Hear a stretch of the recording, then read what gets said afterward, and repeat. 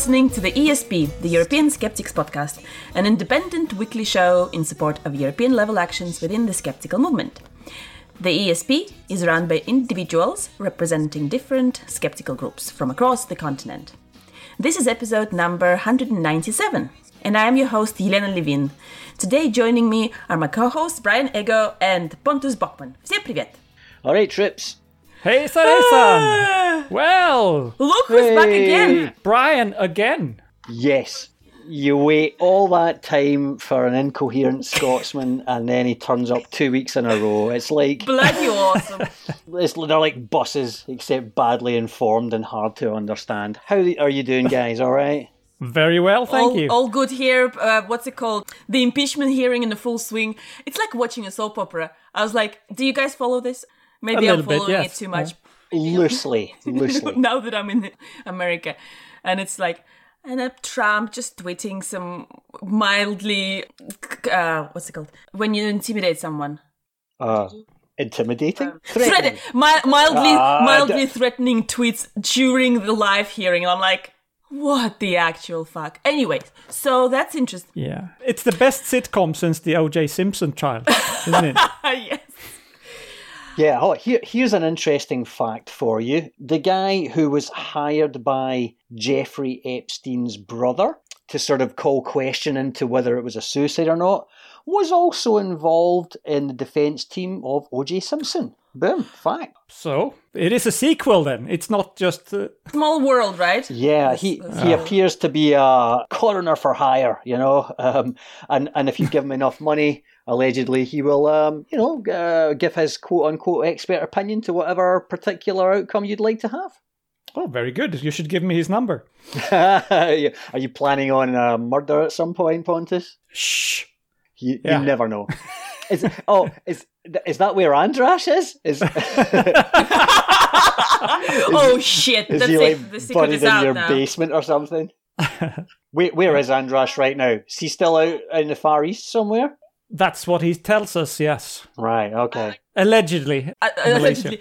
He said that it would be 4 a.m. his time, so this time wouldn't be ideal for him to record, because I can imagine it's hard enough to get up early in the morning, but not 4 o'clock, like in the middle of... For sure. Well, it's mostly night, really. Assuming, of course, he's not dead in Pontus's basement, sure. We'll never know. Well, actually, what's the next thing that you, Pontus, and Andres were going to go to? Are there any conferences coming up? I don't think so. Not until QED, where I expect to meet Brian, and maybe you as well, Jelena. And the reanimated corpse of Andras. It's going to be like Weekend at Bernie's. But that's not until 2021. No, 2020 is QED. Oh. Yeah. 2020, okay. Brian, so what's, tell us about the celebration, the 10th anniversary of The Skeptics. Oh, we had a wonderful time last Monday night. We had Ash Price to do his Paranormal Illusionist show. If you guys ever get a chance to see him, you should see it. He was absolutely fantastic. But even better than that, we had some fantastic skeptic cake there as well. So I sent my lovely wife to Asda to get one of those. You can get like a picture printed out and put on top of your cake. Yes, I know exactly which one you mean, yeah. So we had like Glasgow Skeptics logo cake, but also loyal attendee Tracy Joliffe made a Glasgow Skeptics cake, like using proper skills of her own to do our logo. And also one of our team, Laura, made another cake as well, making the Glasgow Skeptics question mark with little bits of fruit. So we had like 3 different types of cake, and we had drinkies and chit chat, and it was wonderful. So thank you to everybody who showed up, and hope you enjoyed the show. Yeah. Amazing. Yeah, sounds like a great time. That was like, it sounded like a lot of cake as well. Oh my God, yeah. There was enough for me to take home and eat instead of lunch on Tuesday, which was wonderful. Excellent. And also, even though I don't live anywhere near there, I am signed up for a newsletter because I'm nosy and I want to know what's going on with Glasgow Skeptics. And I receive a newsletter to say, this is our future upcoming events and whatever. And so the next month, I believe, Matt Delahanty will be featuring. Yes, it's happening. I tentatively mentioned it on last week's show, and we were able to sort of officially announce it now, so it's great. So yeah, super excited about that. It means I get to kind of annoyingly fanboy around him for like a day and a half as well, which was kind of the whole point of taking over Glasgow Skeptics was I get to fanboy with people that I really admire. So yeah, I've already why the hell not ticked off like Aaron Rand, people like that. So Matt Dillahunty's next on my nerdy hit list. So watch out, Matt. Excellent. Okay. Great. Well, so we'll just, without further ado, move on. And the first segment is, of course, on these week in skepticism, presented by me. I want to talk about something that was exposed as a hoax in 1953 on November 21st back in London. And it was the hoax of the Piltdown men. So what it was originally was a skull presented by one of the scientists, Charles Dawson. And it was a skull that was allegedly the missing link, transitional form between the modern humans and our great ape ancestors. Of course, it was a big thing. All the scientists were very excited during the meeting of London geologists, 1912. So the skull was presented, and it was said that the skull was found in Sussex. And of course, it had certain features that kind of made sense in that they showed the transitional phase between the ape and the human. And everybody got really excited because, of course, the fact that it happened in England was so significant. And all these scientists were British, and so they were super, super happy with that. But as it turned out later, it was a hoax in that it was constructed from different bits of material using the teeth of orangutan, the skull of it was a skull of a man, but it wasn't as old as all that. It was just over 700 years old. And the bones were stained to look older, and the teeth were apparently filed to mimic sort of the ape's like sort of teeth. It was an interesting one because I think a lot of people wanted to believe that it was true, and I don't think they questioned or really indeed looked into the whole thing very closely. Because some of the things that, came out like staining and apparently the fragments are from different species, it would become apparent if you look at it a little bit closer. So for 40 odd years, people believed that was the case. And then the skull was kind of examined in a closer look, and they discovered it was a hoax. The investigation ensued just to find out who was behind the hoax.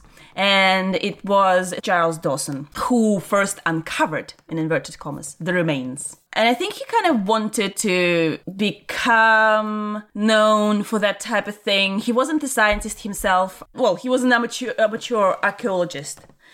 He wanted to become known for discovering the missing link, of course, and have that fame. There isn't 100% certainty around all the facts. He must have engaged other people to help him to make this hoax a reality, because I don't think one person would have been able to kind of carry that kind of thing off. And so he did, in a way, got away with it for a long time. In the meantime, of course, this hoax damaged the scientific reliability and the reputation. And so, in fact, to this day, I think the Christian, what are they called, the people who believe that the Earth is 6,000 years old? Creationists? Creationists. Crackpots? I've got lots of names for them, but sure.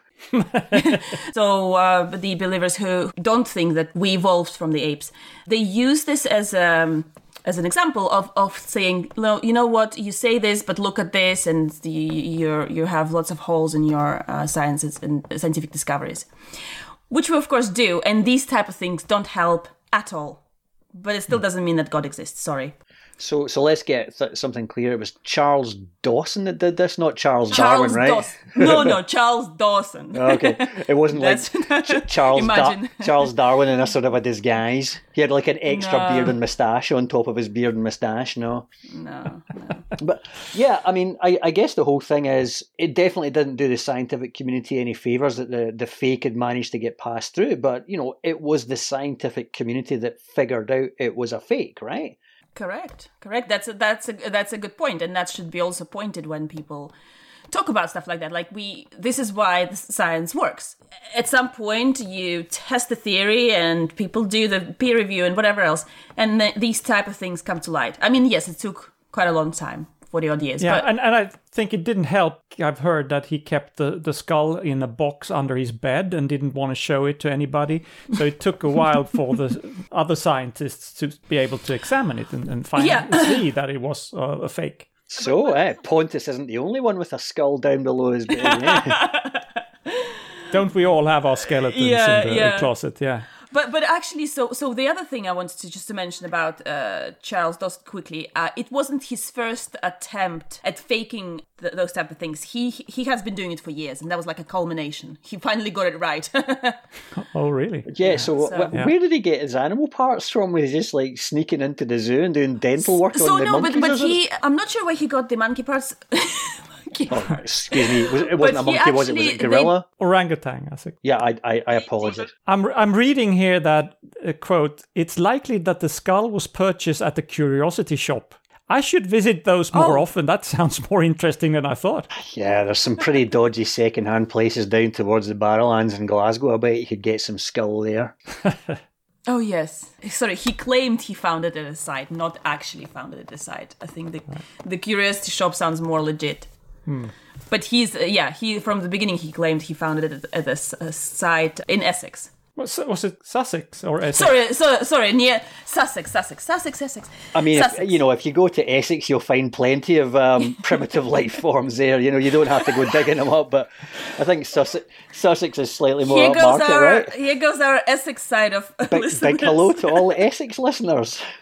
Congratulations on getting the internet at long last. Oh my god. Okay, anyways. So what did we learn here? That science is not infallible, but it's certainly the best way to know things still. I believe now it's time for Pontus to poke the Pope. Hey!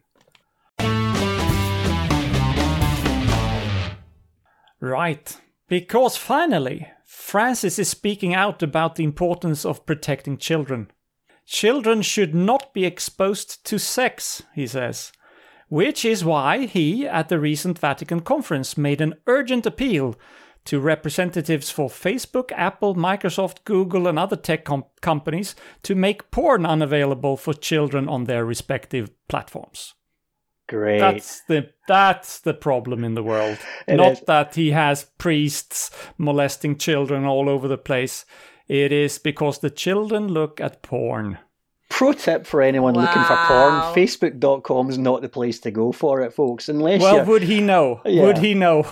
No. So the supreme leader of what has been called the world's largest pedophile ring was concerned that the internet makes porn available to children. And it sounds, I mean, we can laugh about this, but the worst part, I think, is the context that he puts it in. He went on to say that, quote, painful and tragic experience of sexual abuse within the Catholic Church gave it a sense of duty to approach these issues with a long-term vision, end quote. So for me, that sounds that if he's saying that children watching porn is one of the reasons for the sex abuse scandals, and that means he's blaming the victims. I think he's implying that if children didn't look so much at porn, they wouldn't seduce his priests. So I think that's really despicable. Yeah, it certainly seems to be pointing towards the sexualization or young people's experiences with sex online having an influence on how attractive they look to priests. I don't know. It's kind of weird. I don't know either. I don't know either what he means. Well, in related news, the Italian investigative TV program Le Iene on the 17th of November aired a broadcast containing new allegations regarding the Vatican's youth seminary. According to these allegations, in the 1990s, sexualized touching and groping of altar boys were normalized, involving boys as young as 11 years old in the Vatican. So altar boys, I can assume that they are all the more easy to abuse since they're already on their knees, right? I mean, the word seminary already sounds a bit dodgy, but then when you talk about youth Can't be a coincidence. Seminary of the Catholic Church, it's... Choose your words more carefully, guys. Rename seminary to something sounding a little less sinister, please. Yeah, I think they should. Also, in this TV program, one of the victims, one former altar boy, expressed big surprise that the journalist had information about crimes against this particular altar boy that he had only told anybody during confession. So much for absolute confidentiality. The priest who heard his confession must have leaked it somehow. Leaked is another loaded word here, I understand. But yeah, a lot of shady business going on there. In other news, George Bloody Pell may have one last chance to an appeal. If you're not aware, Cardinal George Pell used to be counted as the third most powerful person in the Catholic Church, second only to the Vatican Secretary of State, Pietro Parolin, and Francis himself. So earlier this year, as we know, Pell was convicted for abusing 2 boys in Australia in the 90s, and he has already lost one right to appeal. But now the Supreme Court in Australia has said that he'll be allowed one more hearing in front of the Supreme Court, and if that is successful, the Supreme Court may then give him one more chance to prove why the verdict should be overturned. Cardinal Pell, who is now 78, was sentenced in March this year and is currently serving a 6-year sentence with a possible release after 3 years and 8 months. The hearing in front of the Supreme Court will take place after the 4th of March, so we will have to wait and see how this ends.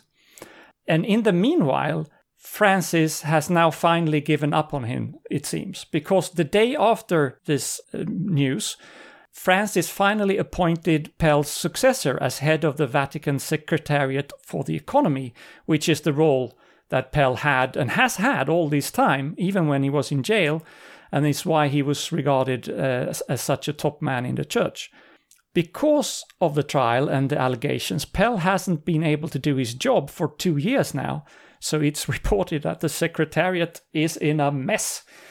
And also the appointment of the new guy, a Father Juan Antonio Guerrero, was described as a complete shock, since he is a newbie in the Vatican and outsiders expected a layperson called Claudia Ciocca to get the job, and she has a lot of experience and already has a high post within that same organization.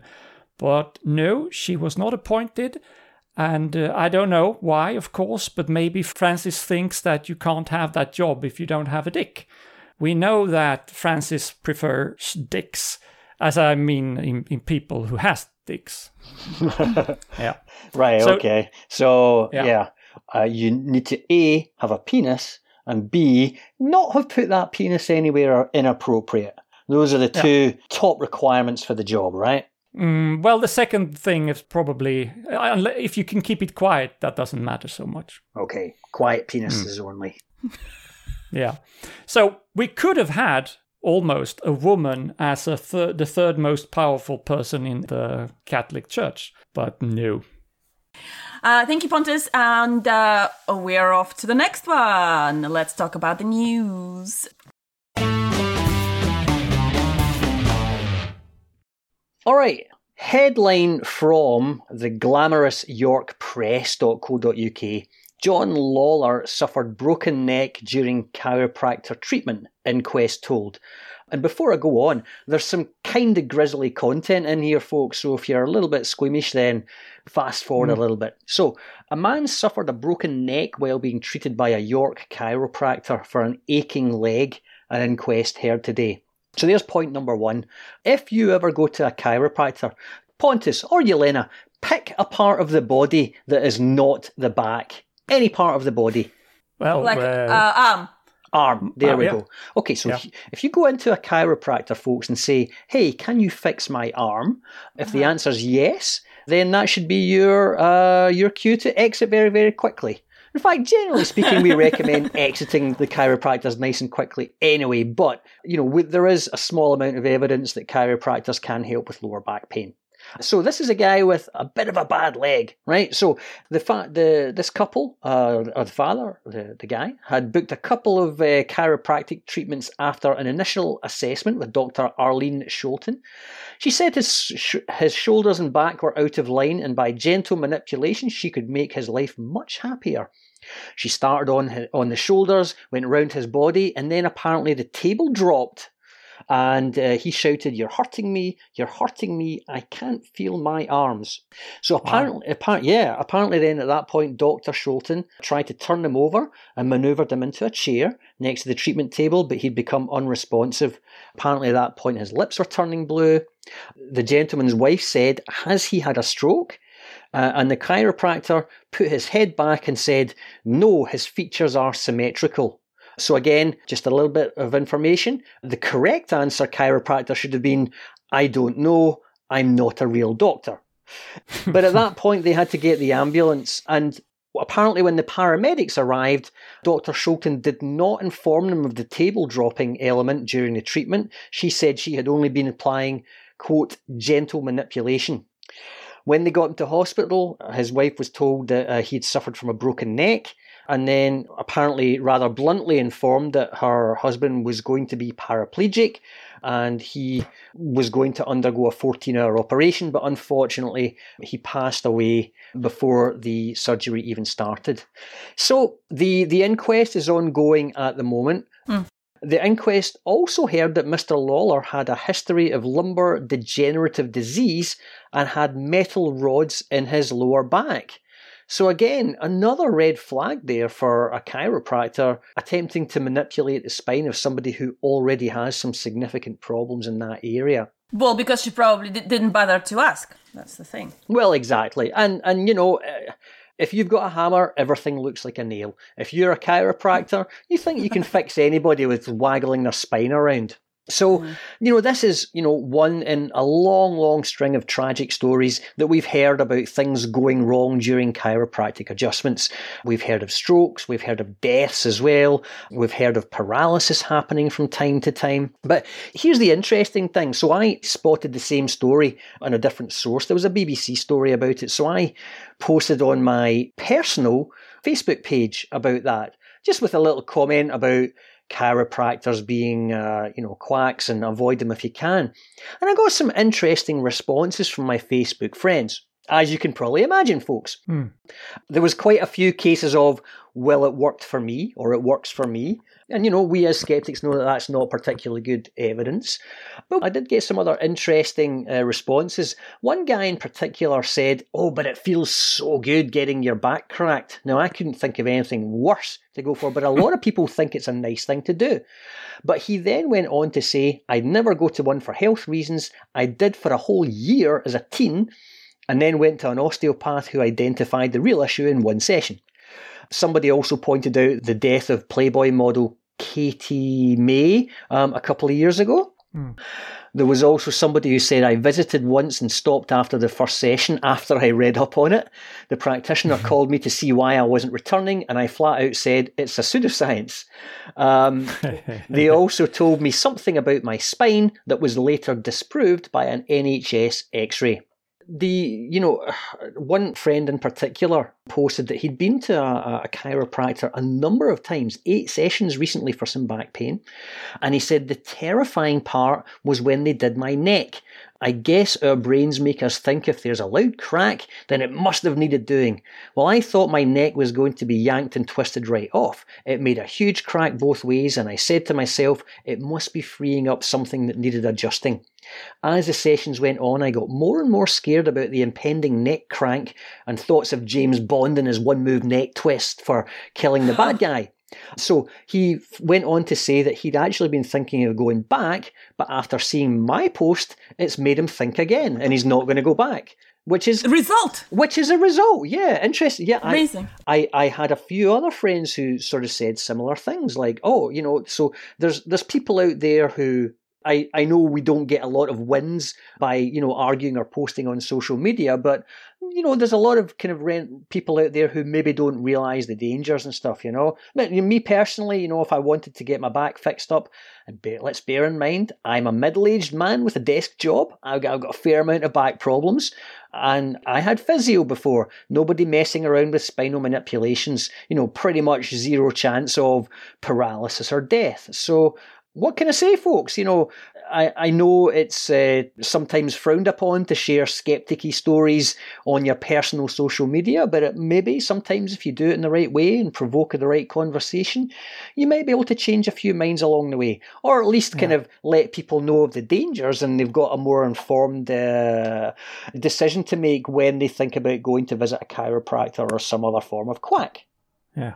And we should remember also that the whole theoretical background to chiropractic is pre-scientific, unscientific, and talks about things that we have never been able to verify scientifically. So it doesn't have a basis to stand on. And then when it shows to be dangerous as well, then there's another reason not to go there.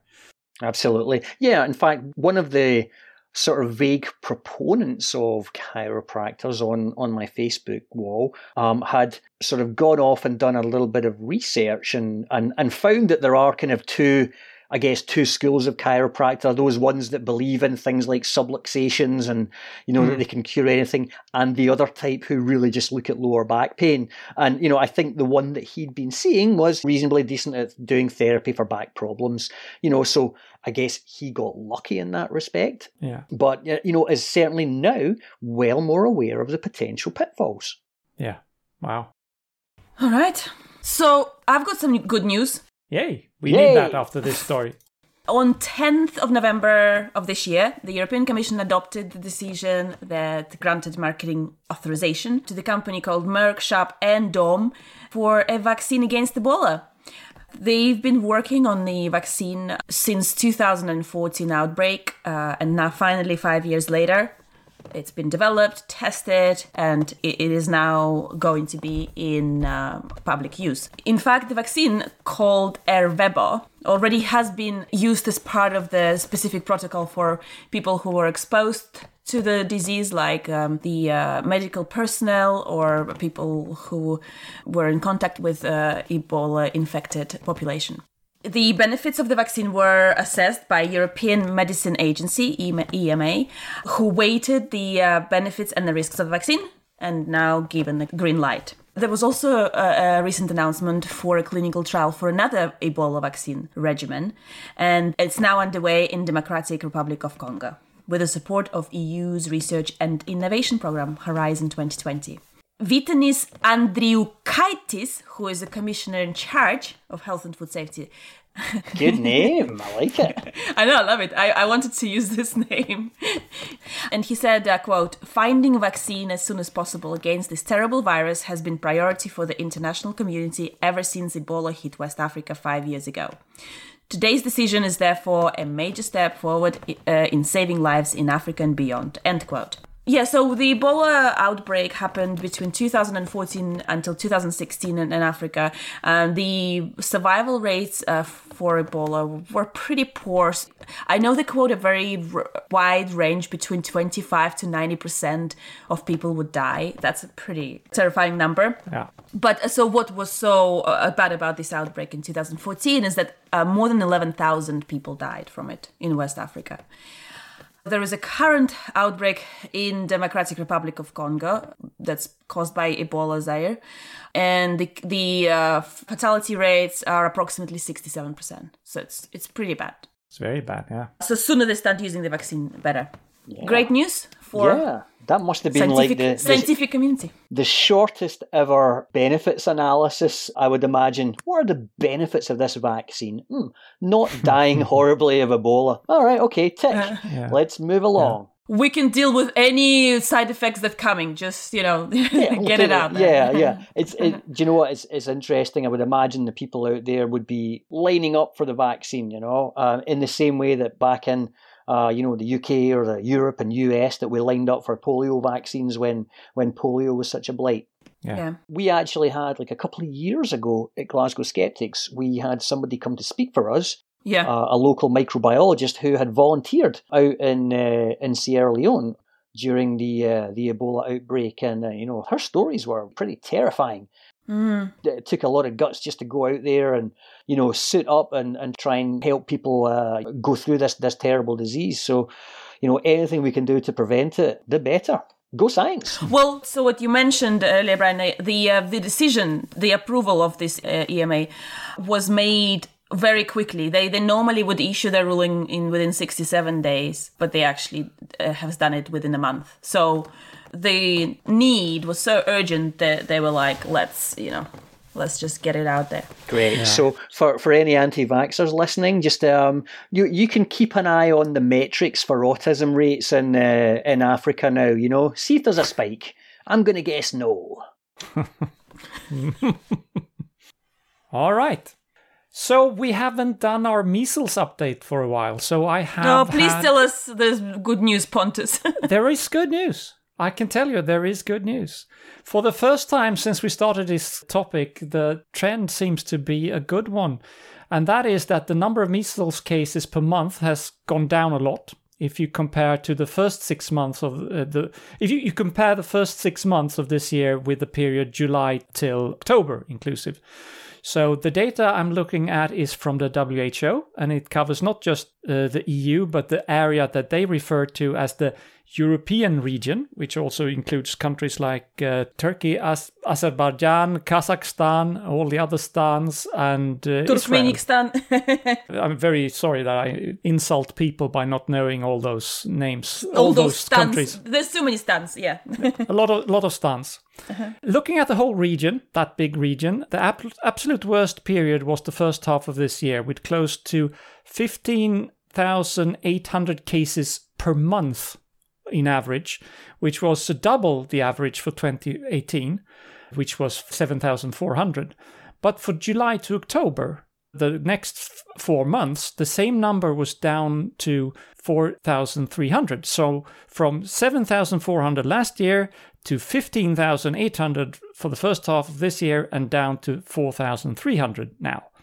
So that's rather encouraging. Even the worst country, Ukraine, has gone down from an average of 9,000 per month to just 288 per month. Wow. Which is a fantastic improvement. Yeah. In fact, there's only 3 countries that seems to be going the wrong way: Turkey, Uzbekistan, and Russia. All others are improving significantly, or were already so low that they didn't really have a problem. So all countries except San Marino, Andorra, and Monaco did report measles cases, at least one, during the last 4 months. So measles are still a thing in the region everywhere, but it's pointing in the right direction. If we limit it to just the EU countries, the best news there is that even Romania has dropped from an average of 560 cases per month to just 96 cases per month now. Still, the total for all of 2019 seems to be close to the total for last year in the EU, which is about 18,000 cases.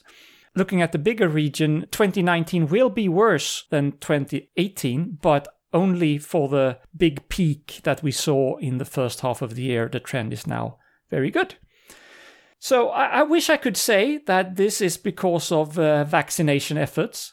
Well, I was going to say, why do you think that is? Yeah, I was going to attribute it to all of your excellent updates, Pontus, I wish I could take credit for this, but the fact is that I don't have information, and I don't even know if anybody knows exactly how this works, or how much is due to vaccination initiatives, or how much is just the natural ebb and flow of how epidemics work.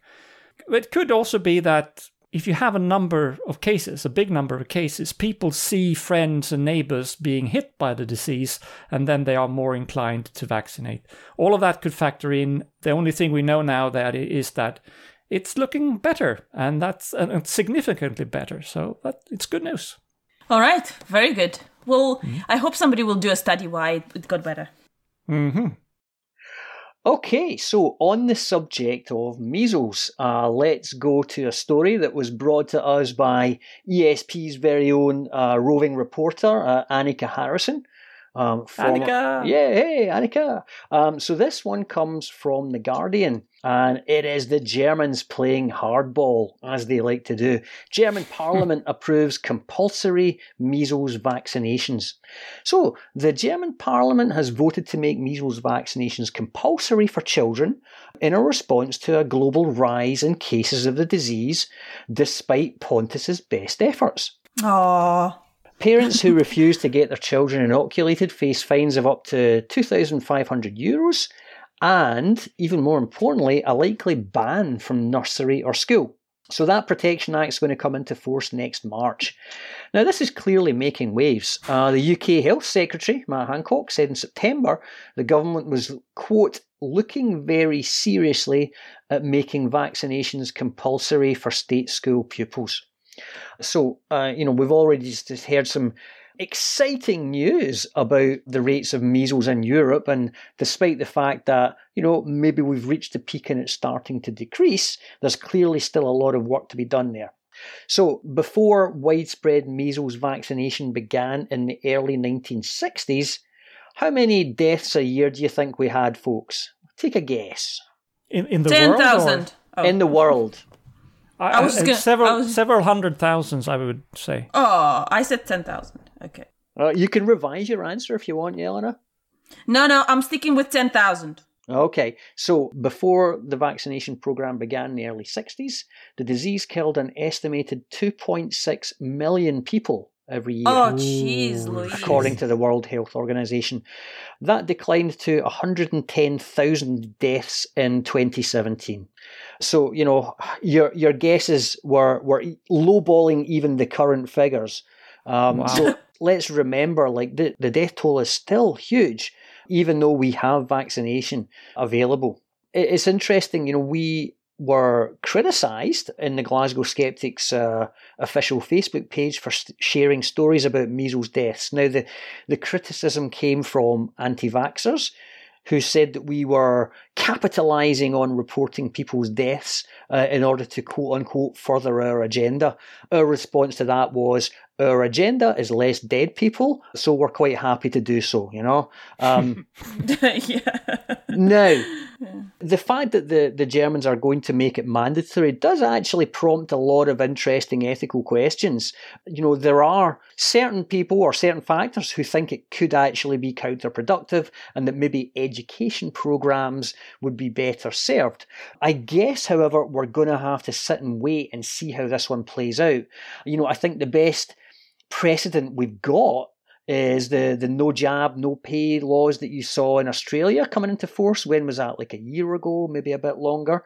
And that really sort of tested the resolve of some of the anti-vaxxers. And I think it separated out the hardcore anti-vaxxers from the anti-vaxxers who will suddenly lose their principles if it meant they would lose out on some money.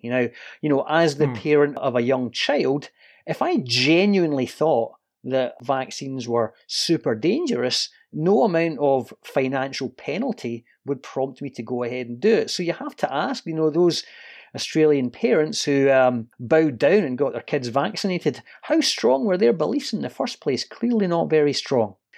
Now, as with everything though, folks, if you want to know put your finger on the pulse of intelligent discourse on any news story, you should go to the Daily Mail. So there was an equivalent story about this in the Daily Mail, and I went down to the comments area and copied and pasted it into a Word document, and I plucked out the best ones, right? Now, there's plenty of pro-vax and anti-vax statements going on there, but the most entertaining ones I put into two categories.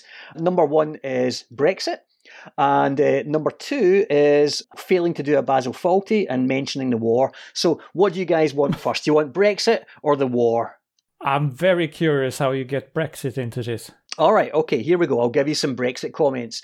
So, comment, it should be more. Start injecting illegal immigrants too. They carry in so many bacteria, viruses. Yeah, I know.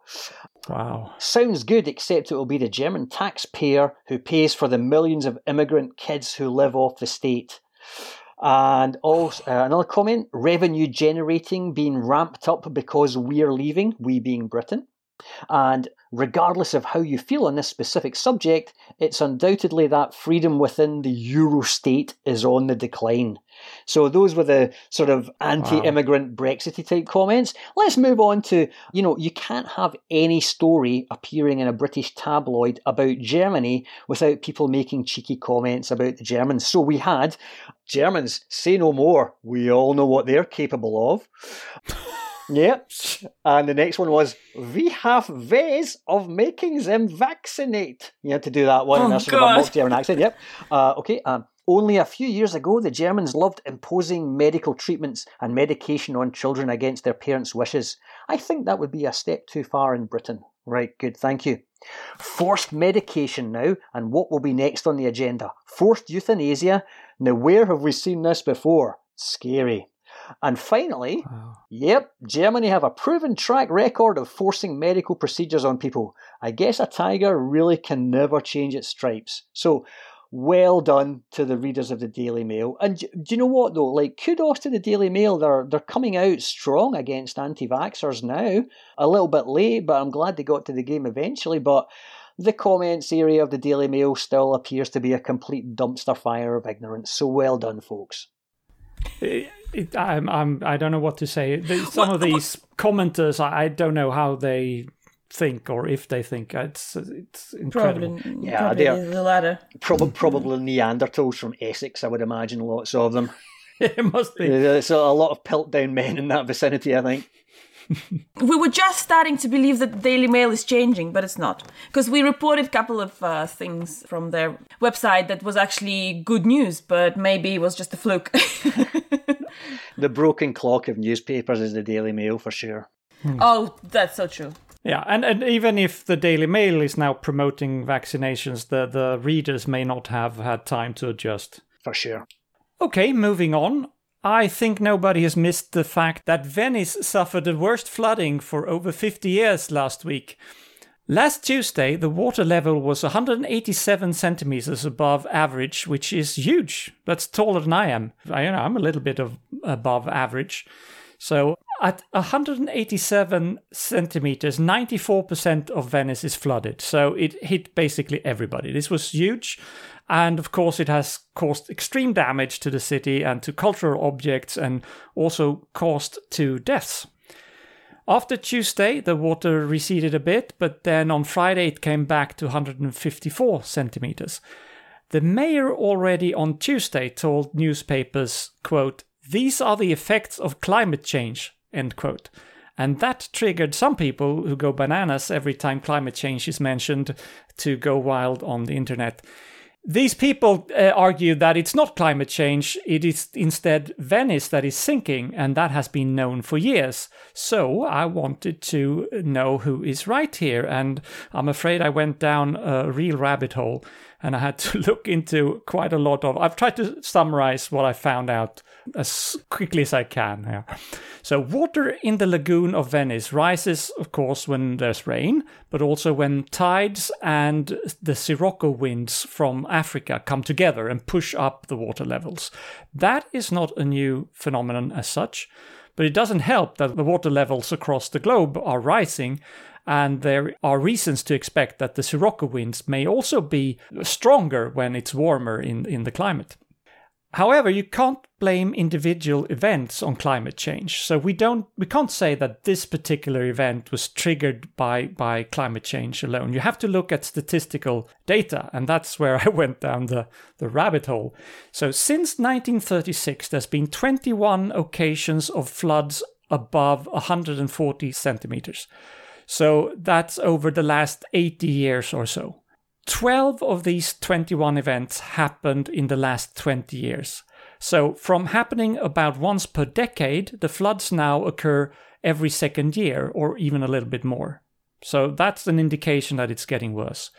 But then, is it only due to climate change? In the last 80 years, global sea levels has risen almost 2 centimeters, and this is certainly due to climate change.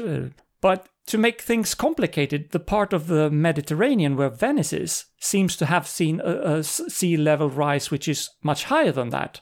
One source I found indicates around 10 centimeters, and that's just between 1999 and 2006, just a 7-year period. So you can't just go on global averages. And then, to make things even more complicated at the same time, Venice is actually sinking. And that effect is a huge factor too. During the last century, Venice has subsided about 12 centimeters. And this is due to natural plate tectonic movements, but also have been made worse by human activities such as pumping fresh water from below the seabed under the city, which was a practice for a long time. But that has now been banned because it hurts the city. And then, in addition, the sinking isn't entirely uniform in the area, so Venice is slowly tilting as well, sinking more to the east than to the west. So, is that down to soil types or concentrations of overweight tourists? Very good point. Cause for further study, I think. I don't know. So, what can we learn from all of these informations? Well, first of all, don't build your city out in the water. That seems like a bad idea to me. But the general conclusion, I think, or more serious conclusion, is that, as usual, things are never as simple as you think. Venice has problems from natural causes and would be sinking a little bit anyway, but climate change certainly won't help. And it contributes to the problem as well, both with more wind from Africa and with higher sea levels in general. So it's not either climate change or is Venice sinking, it is both. And that's good to keep in mind. Mm-hmm. The singer Shakira recently lost her voice. Shakira. No, not like that. I didn't lose my voice. This is my voice. But anyway, she lost her voice. And she was probably very upset because that's kind of what she's known for. Anyways, so she lost her voice and doctors told her that to restore the voice, she needs to have an operation. But she said no, she would like not to have an operation, but to go down the alternative route of treatment, which was meditation and going to Lourdes. Lourdes? Lourdes. Going to Lourdes in France. And what was in Lourdes? It's a small market town lying in the foothills of the Pyrenees, very pretty, in the south of France. It rose to prominence when Marianne, who is a saint, claimed to have been seen by a peasant girl there in one of the caves. And this cave also has like a stream of water, and so this water became holy. And there was a sanctuary created for Our Lady of Lourdes. I don't know how to pronounce that. Yes, you're doing a good job. It's a pilgrimage place and a big thing in religious tourism. Since mid-1800s, over 200 million people visited this place. And they all pray for ailments to go away, the illnesses and things, and then they drink the water, and then they wait for a miracle to happen. And I tell you what, the church admitted that 69 miracles has happened since then, which is 0.03%. Oh, of the total 200 million, you mean? 0.03%, which I'm not a mathematician, but I reckon it's just chance. Some things go away on their own. But anyways, she went there, she had some water, and her vocal cords got better in a while. Not at the same time as drinking the water, but a few weeks, a while later. She didn't say that explicitly, but I reckon she thinks that was a miracle performed during her visit. And I also think as a side effect of this, she made Lourdes even more popular than it already was. She's got a big presence in pop culture and she's really famous, and because she went there now, she kind of also promoted inadvertently the place. I mean, look, I'm not advocate for let's operate on everyone left, right and center, whether they need it or not. But also, like I said, some things go away on their own, or if you drink a little bit of saint water. Yeah. Our hips don't lie, but our mouth talks a whole load of bollocks. Okay. All right. So, one last news, a bit short, I think, GMO news. So genetically modified organisms. The so-called golden rice is rumored now to be approved for farming and consumption in Bangladesh. Golden rice has been genetically modified to contain beta-carotene, which helps fight the vitamin A deficiency, which would be extremely helpful, really, in certain regions of the world. Of course, many people have been fighting this potential lifesaver for the fear of GMO, but there's no scientific reason to believe that golden rice would be dangerous to humans.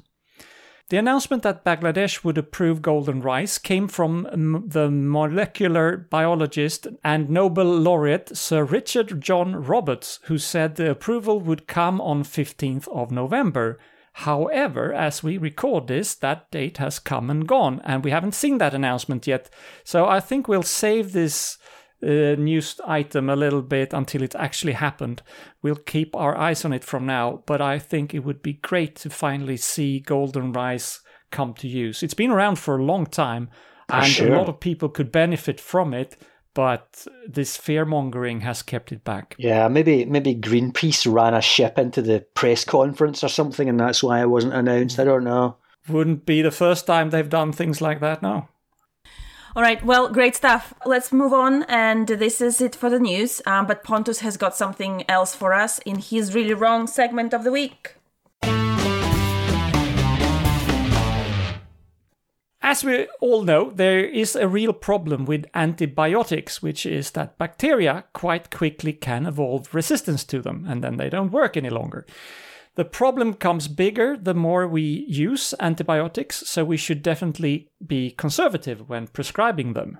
Unfortunately, lots of patients do not always sympathize with that. They're not very well informed about the problem, and especially there's a misconception that antibiotics also works against viruses, which they don't.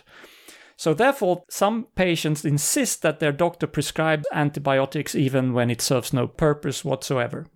Overprescription is a big issue in the world, and it should be limited or should be stopped as much as possible. Now, to the rescue. The state government of Bavaria in Germany has understood this, and they want to join the fight. Unfortunately, their proposed solution is ridiculous and stupid. Oh no. They have proposed a study costing hundreds of thousands of euro to investigate how this overprescription can be replaced by prescribing homeopathy instead. Are you fucking kidding me? Fuck's sake. No, I am not. They are also looking into other non-functioning alternative modalities to be used. So instead of educating the public, and perhaps even some of the medical doctors, because there are medical doctors that are misinformed as well, they suggest that the state spends money on fake medicine to trick people into eating sugar pills instead. So they want to fight stupid with more stupid. Are you saying that too stupid don't make it smart? I'm saying that in this case it doesn't, no. Oh, Jesus. Yeah. I was laughing out loud when I saw this. I couldn't believe my eyes. But apparently it's a thing. I don't know if the proposal have been approved yet, and I don't know if they're going to go through with it. But apparently it's a serious proposition. We're talking earlier on about the German government, taking bold steps to, mandate vaccines, and now there's a part of the country that's considering magic beans. I mean, that's ridiculous. Yeah, maybe they'll make that mandatory too. Mandatory homeopathy. Yeah, Yeah. I guess if somebody turns up in a doctor's surgery with a virus, okay, I'm going to give you nothing to deal with this. If that nothing is a sugar pill, that's a waste of a sugar pill. Yeah, but the problem is, of course, that it also lends legitimacy to this. If they get that sugar pill, well, they must work because my doctor gave it to me. Yeah, and not only that as well, those people who have the cold or the flu and they get their homeopathy, they're going to get better afterwards. And what do you think cured them? homeopathy. Yeah. Magic sugar pills, yes. Nothing to do with, your body's immune system. What a nightmare. Yeah, so to close this off, for suggesting that you can solve a real medical concern by obfuscating the facts and give fake medicine undeserved credibility, the Bavarian state government gets today's prize for being really wrong. Sort it out, Bavaria. Sort it out. That's great. It's not great, but thank you, Pontus. Okay, that's the end. That's the end of this. And to finish off, I've got the quote. Okay, so I've got a quote from René Descartes. To be possessed of a vigorous mind is not enough. The prime requisite is rightly to apply it. The greatest minds, as they are capable of the highest excellence, are open likewise to the greatest aberrations. And those who travel very slowly may yet make far greater progress, provided they keep always to the straight road, than those who, while they run, forsake it. Ooh. Poetic stuff. I like it. Yeah. He said some good stuff. Like I wanted to quote a lot of his stuff. Yeah, he got quite a few things in there. You have to not just have a vigorous mind, as he puts it. You also have to put it into good use. And sometimes it takes a long time. And that can take you further than hasting towards conclusions too quickly. It does. It talks a lot, to sort of scientific progress. It does tend to be small steps, slow steps. Very, very rarely do you see big, massive breakthroughs. And a lot of times if you do see news of that, that's kind of a red flag. Yeah. Well, sometimes it's an accumulation of knowledge that came before that breakthrough, right? It's like a last drop or, the last... Sure. Standing on the shoulders of giants and all that. But yeah, that's it. But the progress beforehand is a slow road. All right. I think this is it for sure. The end. Thank you so much, guys. It's been a lot of fun, and we'll do it again very soon. All right. But for now, paka. Later. Bye-bye.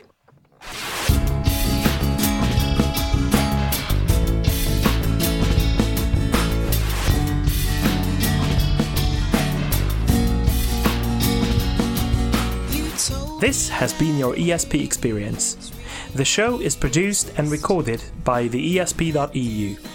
Join us again next time, but until then, please send your feedback, comments or death threats to info@theesp.eu. We would also love to hear your ideas and suggestions regarding future episodes, as well as news from your country of residence that might interest others across the continent. If you have a local event or organization to promote, please don't hesitate to let us know, as we are more than happy to help. All music in the program was written and performed by Keisha J. Gray and George Schwab and is used with their permission. Please check out our webpage at www.theesp.eu, follow us on Twitter at espodcast_EU, and like us on Facebook. I don't know how you can believe.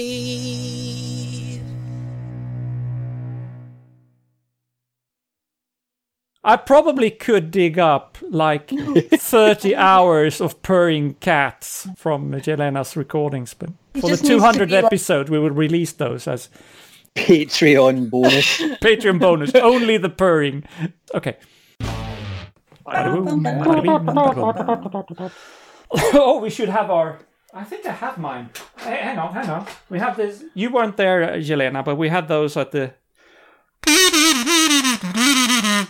Yes. Yeah. Remember those? Yeah. Make sure that goes in the recording. Yep. Pontus Andrus will be devastated to have that in the. Well, I mean, if he was still alive, he would have been devastated. Yeah.